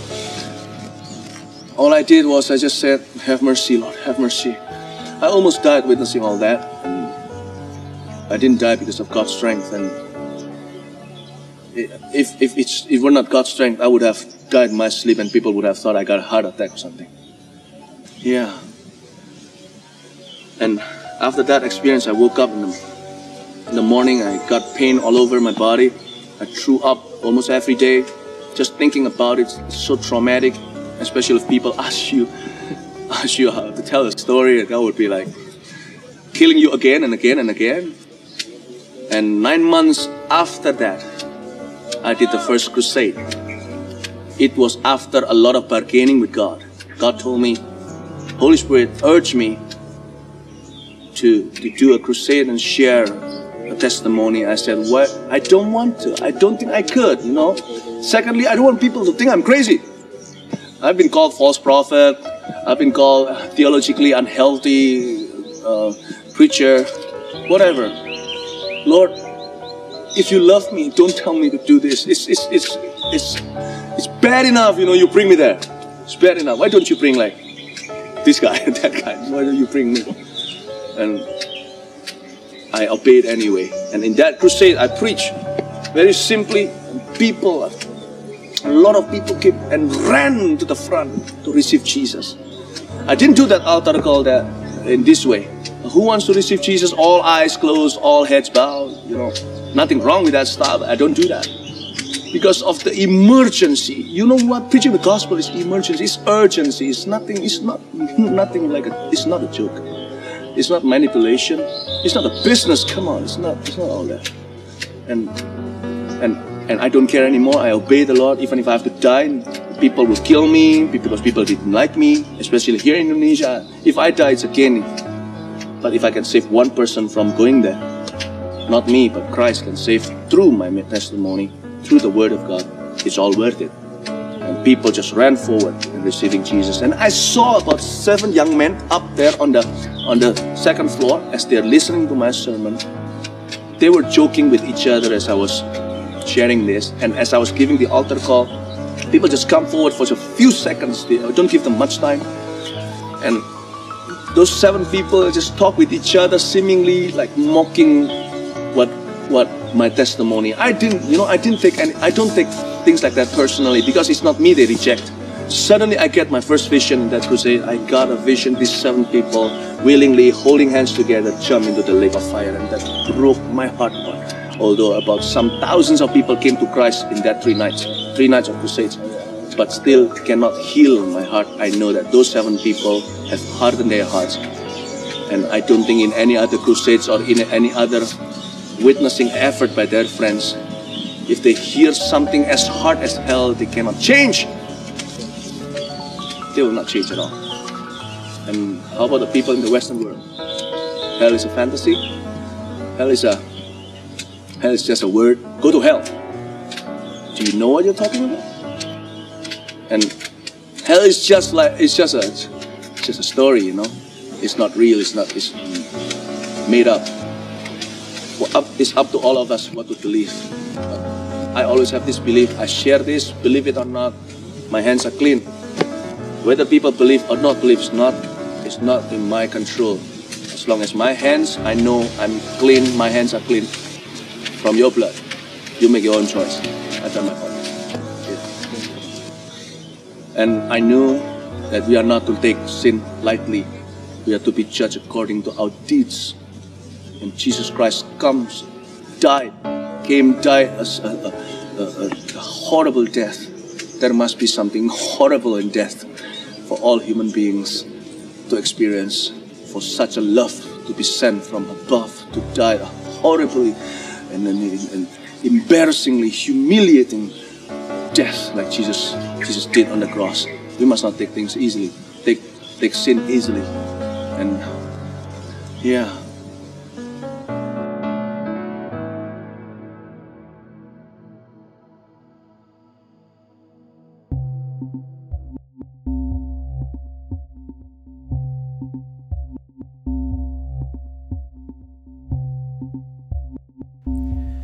Well, praise the Lord, hallelujah. God is beautiful. He really is. He is beautiful. We serve a magnificent and a mighty God. And let me tell you something. I might not say this a lot because I'm not, I'm alone, but I know that I got listeners listening, but you're not right in front of me. But I do want to tell you, listen, I love you. I love you with the love of Jesus Christ, which is the most powerful love, because that's the type of love that's going to tell you the truth and paint a clear picture of what sin looks like, because that's why people are sometimes so okay with it, because you don't really know the reality of it. But if you could look up to the heavens and see God right up there and all the host of heaven, and then you sin or you live a certain way, or you know that something's bad, but you continue on in it anyway, you'd be crazy. You wouldn't do that, actually. Not if you could see, if you had faith. And so sometimes we can't see what sin looks like, and everybody is so quick to rub grace over every single, transgression. And it's good to sit back and let yourself experience real love. And real love is honest, real love is truthful, and real love will put you on the straight and narrow path instead of letting you go down the wide and broad path, because if I did that, then that means I hate you. But if I put you on the straight and narrow by painting a very clear picture for you to be able to run in the opposite direction, flee away from these behaviors, you see. You got these behaviors going on, and you got to run in the opposite direction as fast as you possibly can. You don't need to waste any time, because the longer you stay in that place, the more you merge with it. And they two shall be one flesh when two people come together. And so if you're merging with these entities and this rebellious spirit, then you'll merge with that, and and then you'll remain in your sin and be judged. You don't want to do that, folks, because hatred is a horrible sin to have in you. You can't have any hatred in you. I don't have any hatred in me whatsoever. Not even for the people that when I do think about somebody and I am reproving them and I go, oh man, this is for this person, because it's the Lord always in me doing it. And I'm in the back seat. But when I'm doing that and I think of the person, it's nothing personal, to the extent of where there's no jealousy. I'm not envious or desirous to hurt them or harm them. Or, in fact, I feel like if they do get the privilege of being called out on here, and it is a privilege, because that must mean the Lord really loves you, unless you're a famous TBN preacher, which I don't necessarily believe that those gentlemen still have a desire to serve the living and true God. But, and if somebody says, well, who are you? Then I would just say, well, the Bible clearly says that you can set those who are least esteemed in the church to be the judges. And so I'm least esteemed in the church. I'm one of them, and the Lord sets you to judge over everything. Because when we have the Lord in us, he is a mighty ruler, and he is not slack about any of his promises, and he's not fake. He's real to the core. And he doesn't put on a front. And he doesn't act a certain way, but what he does do is he will straighten you out and make sure that you're not fake and that you don't front and that you don't put on a show. The Lord will help you to be like that. All you got to do is give yourself over to the love of the Lord Jesus Christ, which means that you submit to him because he knows the way to save you. You can't save you, dummy. I'm kidding. I don't want to call you dummy, but my goodness. Submit to the Lord. Oh, well, how could you call them? Sheep are not intelligent animals. Sheep are not intelligent animals. And so, you got called a dummy. Oh, no. What? Oh, no. You're going to melt. But, you really are. It's crazy to think that you can persist alone in this. You can't. You have to get in subjection to what the Lord is doing, and anything in you that prevents you from doing that is coming from a place of unbelief, number one. Either you believe you're right or you don't believe the word is as straight as it is or as narrow as it is, and so you just believe you're good, and that's a foolish thing or a dumb thing to do. So, I just justified that for you, folks. Wisdom will be justified for children. All right, so I'm going to go ahead and move out of this. And, if that word convicted you even a little bit, then your toe is out of line, and that's enough. So you need to get that toe back in line. You need to cut that off. You need to slice that off. Go into your kitchen, get a knife, and start to slice it off. And when you stop or you go, oh, my gosh, I can't believe this, then that's where you can measure the amount of unbelief you have inside of you. You know what I'm saying? Because if you really believed that this gospel is true, then, and you knew your foot was causing you to offend, you would chop it off immediately if you could see what hell was like. But you don't really believe. And so that's why you think it's metaphoric only. But it's not metaphoric only. It is hell that you'll be in if you don't get it together. And you're not made for that. You're made for the kingdom of God. So now nobody try to sue me.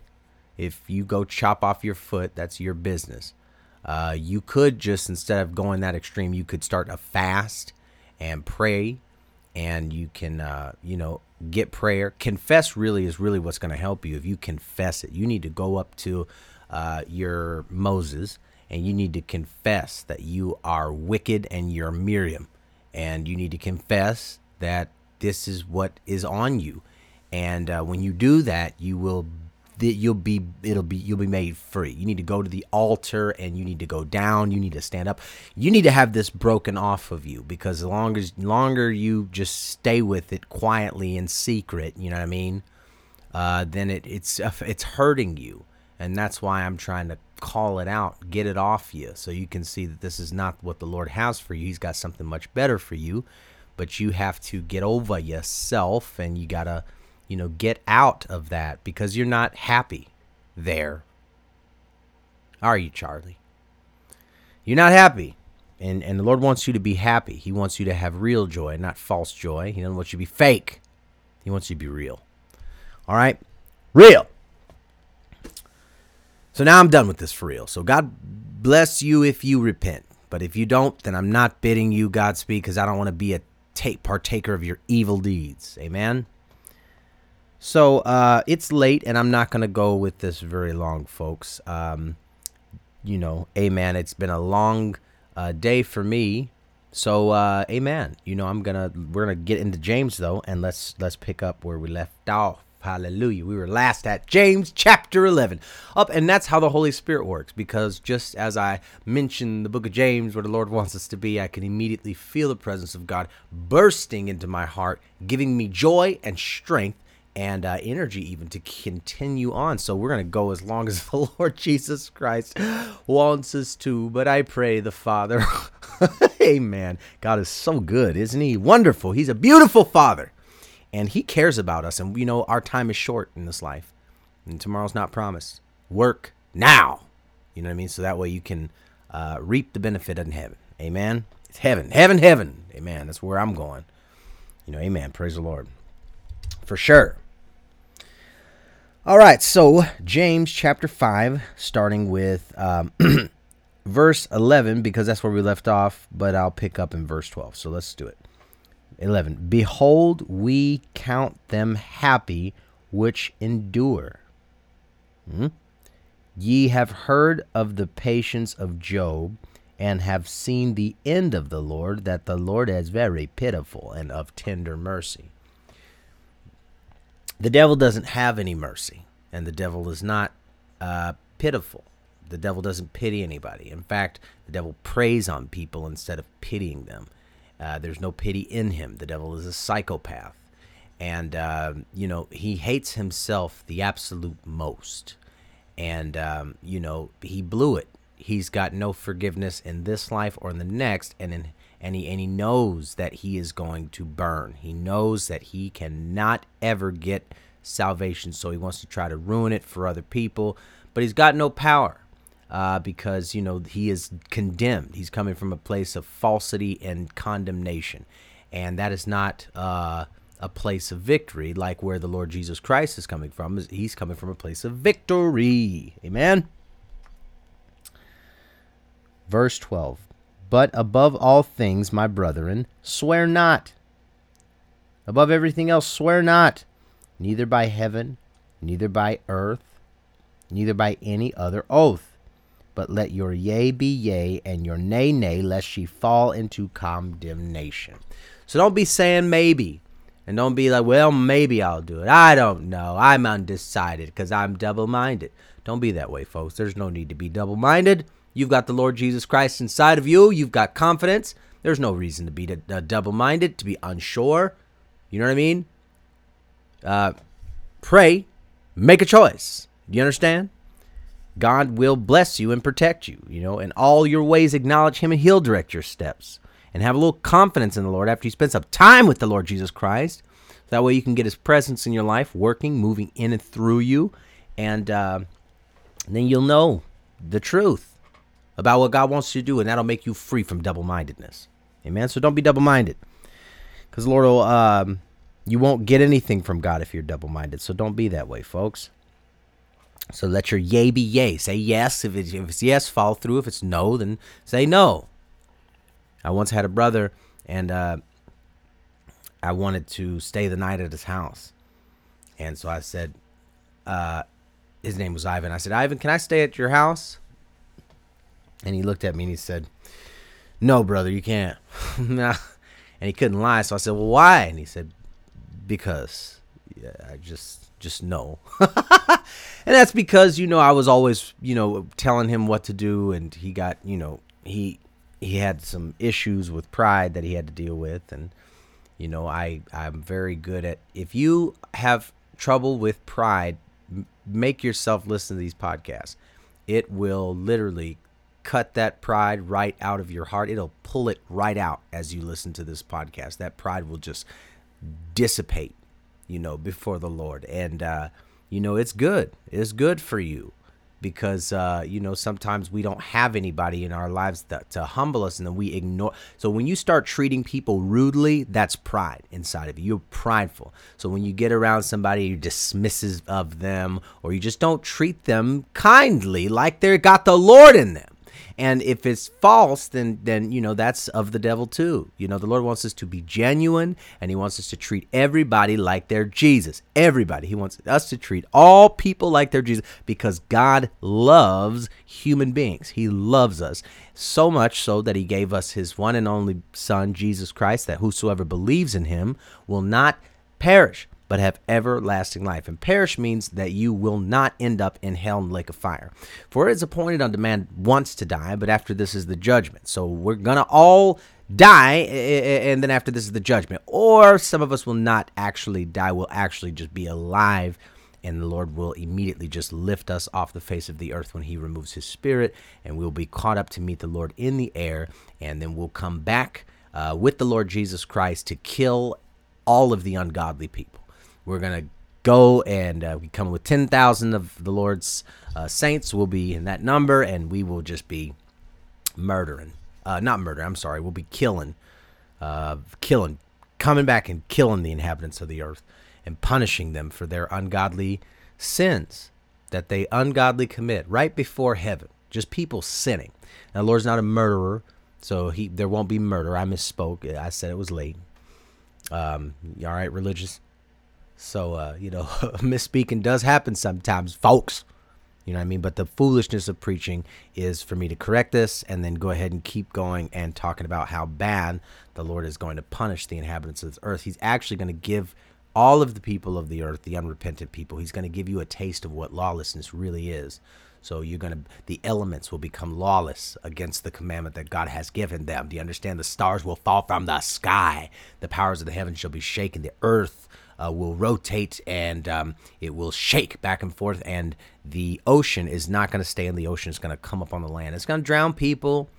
And people are going to be full of horror and full of terror. They're going to be full of regret.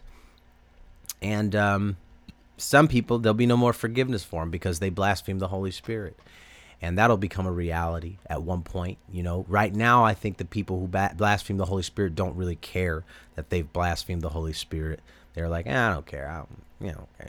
But the truth is that the Lord Jesus said, no man can come unto me except the Spirit of God draw them in for salvation. So if they're not eager to be saved, it's because the Holy Spirit is literally not interested in them because they're chaff. And, there's all kind of people in the world that are chaff, and we're around people that are chaff all the time. There's the children of the devil, the children of disobedience, the tares. These are the people that the Lord is going to burn up with unquenchable fire. There'll be weeping and wailing and gnashing of the teeth. This is a reality, and people better get it in their heads because if you don't, you'll be surprised. But if you get it in your head right now, you start to believe it, then one day you'll actually have a chance at being saved, all right? So you want to make sure that you can get saved. This is a very important thing to do. And being saved means you put your faith out of yourself and you put your faith on the rock, which is Jesus Christ. But if you don't put your faith on that rock and fall upon him, then the rock is going to come back and it's going to grind you into absolute powder. And then, he'll make all of the skin and bones come back together at the last day when he calls you up out of the grave. Out of hell, actually, is where you'll be. He'll call you up out of hell on the last day, and then you'll still be suffering because you'll have the terror and the trauma of being in hell up until the last day. And then you'll be, scarred, I'm sure. You're going to be lots of torment there, but then you'll stand before the great white throne of judgment. And that's when the Lord Jesus Christ will condemn you for eternity by putting you into the lake of fire. There'll be a great chain that holds you in the fire, and you'll be in that fire, and you'll be burning. And the Bible says you'll be burning and in torments, because the smoke of their torment ascendeth up forever and ever, and they have no rest day or night. You won't be able to rest day or night. Your torment will never, ever, ever, ever, ever, ever stop. But you will be burning. And so that's why the gospel is preached. That's why I'm preaching anyway, because it is good news now that you can be saved. But if you keep messing around with the Lord and you don't take this seriously as if it's talking directly to you, because guess what? If you're listening to this podcast, it's talking directly to you, and you might die real soon. And so if you do, you're going to hate yourself, because you know what? In hell, you'll be able to recall every single word that I've said, because your mind's going to snap. You'll be crazy upon crazy upon crazy. You will not be able to handle it. You couldn't really cut it here. That's why you're not, truly wealthy or well off, but you definitely won't be able to cut it in hell, and you'll have the memory of this place. You'll have the memory of earth. You'll have the memory. You'll be in the same body that you're in too will be there. It'll be your body, your spirit body, but you'll be corrupt. You'll put on corruption for eternity. This isn't the way to be, especially when the Lord has made so great a salvation for us by offering us Jesus Christ. Because of Jesus Christ, we can get out. But how can you expect to escape if you neglect the gift that the Lord has given when he gave us Jesus? How could you possibly do that? So it's good to remember that the Lord is very pitiful and that he's of tender mercy. Verse 12, but above all things, brethren, swear not, neither by heaven, neither by earth, neither by any other oath, but let your yea be yea and your nay, nay, lest ye fall into condemnation for lying and being for double-minded. And when you're in condemnation, you're not in Christ.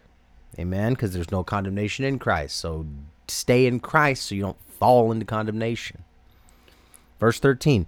Oh, and this is just lovely instruction for us church people who just are head over heels crazy, madly in love with the Lord Jesus Christ, and so grateful for what he's done for us. And so this is good instruction for us to be able to follow. Verse 13 says, is any among you afflicted? You got any type of affliction in you? Have you heard this message and now you're just afflicted? You're just mad. Well, you need to pray. You need to pray. And I believe confess as well, because the Bible says, whosoever covereth his transgression shall not prosper, but whosoever confesseth and forsaketh shall have mercy. See, people don't like to look at that, but let me tell you something. We got the Holy Spirit of God inside of us, which is the power of God unto salvation to everybody who believes. If this word is powerful enough to increase your faith unto salvation, surely this word is also powerful enough to cause you to walk in holiness. If the grace of God can have your sins forgiven, then the grace of God can also empower you to walk in the spirit of holiness.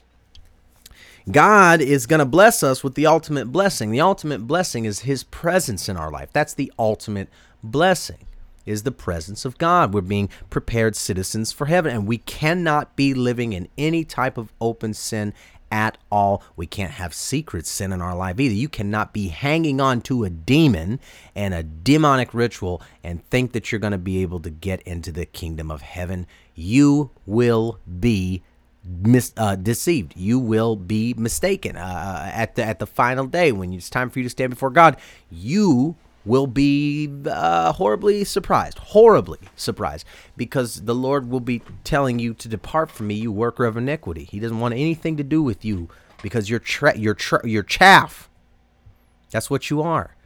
You're of your father, the devil, and so you do the lust of your father, the devil, every opportunity you get. And so you need to pray to not be of the devil anymore. I keep saying that, man. This is your time. So be humble. Listen to this if this is what God's put in front of you. Get that out of you. You need to get that out of you because you think it's no big deal. You know, I'm not doing this fornicating anymore, so I'm fine. You know, I'm just evil in my heart and I hate everybody. You know what I mean? I'm just done with people. You know what I'm saying? So what's wrong with you? This is salvation. You got to endure unto the end. Didn't you just hear that? Behold, we count them happy which endure, verse 11. So endure. Is any among you afflicted? Let him pray. Is any merry? Let him sing song. The Lord loves it when we just sing to him all day. When we just praise him all day, he loves that. That's good. You want to be heavenly minded so you can praise the Lord all day. Praise the Lord. Praising the Lord will keep those evil thoughts out of your brain since you have no self-control, because you're not humble. You're prideful. And so so your self-control is lacking because you're so full of pride. It's your pride. It's a stumbling block. And it's not just, I'm proud. No. Your stumbling block to yourself. You are a terror to thyself. It's one sin after the next sin with you because you're so arrogant. And the Lord is trying to get you to chill out, but you need to humble yourself before the Lord humbles you, because if the Lord humbles you, recovery is going to be very difficult. You know what I'm saying? So the Lord's still giving you an opportunity to humble yourself under the mighty hand of God. What kind of person doesn't humble themselves under the mighty hand of God? Is any among you afflicted? Let him pray. Is any merry? Let him sing songs. Is any sick among you? Let him call for the elders of the church. This is an instruction if you're sick. You call for the elders of the church and let them pray over him, anointing him with oil in the name of the Lord. Hallelujah. And this is the best part. And the prayer of faith. Remember, you got to have faith. The prayer of faith shall save the sick, and the Lord shall raise him up. And if he hath committed sins, they shall be forgiven him. Now, this is where people get a little crazy, but let's read it anyway. Confess your faults one to another, and pray one for another, that ye may be healed. The effectual, fervent prayer of a righteous man availeth much. God is listening to the prayers of the righteous, but the prayer of the wicked, he doesn't even want to hear any other prayer that comes out of feigned, lying, wicked lips. He just wants to hear you repent of your sins and beg him for mercy. And, then he'll come on to you and he'll show you himself. And then you follow up with repentance and seeking the Lord daily for instruction. And then the Lord will be able to build you up and send you on your way so that he can go to his lost sheep, save the last of us that will be saved, and then finally get rid of this place, because this earth is on a one-way ticket straight to hell, and straight to destruction, actually. But the Lord's going to make a new heaven and a new earth wherein will dwell nothing but righteousness. And you'll be stuck in heaven. You won't be able to get out no matter what. You won't want to get out. You'll be in there forever with God for all of eternity, worshiping, praising, flying around, communicating, understanding. You will be like God. You will see him as he is. Isn't that wonderful? This is the truth of the matter of where we're going. That's why Christians are so bold to preach the gospel, why we use great plainness of speech, why, this is why, because the world is so deceived into thinking that the wrong way is right and that the right way is wrong. And that's why people are going to be going to hell, because they don't read the Bible. You don't know. You're deceived, and what you don't know will most definitely hurt you. Don't think that it won't. What you don't know will definitely hurt you. All right, so I'm actually going to stop there. Like I said, it's been a long day, but I love you, and I pray that you got a lot out of this message. And I pray that your soul is prospering, and that as your soul prospers, that you will be, that you'll go out to other people so their soul can prosper as well. And your soul's prospering when you're full of the fear of the Lord. So if you don't have any fear of the Lord, like it said in the beginning of the chapter, if any of you lack wisdom, let him ask of God that gives to all men liberally and upbraideth not. So just ask in faith and say, Lord Jesus, I need the fear of you right now, Father. Send your fear down into my heart, Father God, so that I can keep your commandments and live, so that I can seek you without any bias in my heart, that I can seek you, Lord, without any reservation, because you won't tolerate it any other way. You want all of my heart, all of my soul, all of my mind, and all of my might. And I'm ready to give you those things, Lord Jesus. I just need more fear of you, Father God. So give me visions and dreams, or open up your word to me, which is really the most terrifying thing, I think, is when you're reading the Bible and the Lord opens up the word to you and it terrorizes your soul from the inside out. And you fall on your face and you're blown away with fear, and you start begging the Lord to remember that you're just dirt and ashes, that you're nothing. And that's humility. And that's humility. It's not like, oh, I'm nothing, I hate myself, because that's also pride, because now you're making it about you. Instead, you should just realize that you can't do anything without God, not even get to know him unless he invites you in by the power of his Spirit. And so if you made it this far in the podcast and you don't know the Lord is definitely inviting you in. So get in while you can. All you got to do is say, Lord Jesus, have mercy on my soul, a sinner. Forgive me for all that I've done wrong, and help me to get to know you. Wash me in your precious blood, Lord. Fill me up with the Holy Spirit so that I can be counted worthy to escape the things that are going to come on this world. All right, and they're going to be bad. Well, until next time, may the Lord bless you. May the Lord keep you. May the Lord keep the fear of the Lord all on you. And may you know that as long as there's breath in your body, you can always cry out to the living God, but you need to cry out to the living God. There is a reason for you to cry out to the living God, and that is to escape the rightful punishment that is coming to you because of your sins. But if you repent, which means turn away, and you get under the blood of Jesus and you begin to seek the Lord with all of your heart, soul, mind, and strength, and all of your might, then the Lord will turn away from his fierce anger, and he will bring you into his fold, and you'll be a sheep of the Lord, and then you just keep serving him until he takes you home after he's fulfilled his purpose in you. So may the Lord do those things for you so that you can live. Why will you die? But amen. God bless you. Praise the Lord. Troublesome times are here, filling men's hearts with fear. Freedom we all hold dear, now is at stake. Humbling your heart to God, saves from the chastening rod. Seek the way pilgrims trod, Christians away. Jesus is coming soon, morning or night or noon. Many will meet their doom. Trumpets will sound. All of the dead shall rise. Righteous feet in the sky, going where no one dies. Heavenward bound.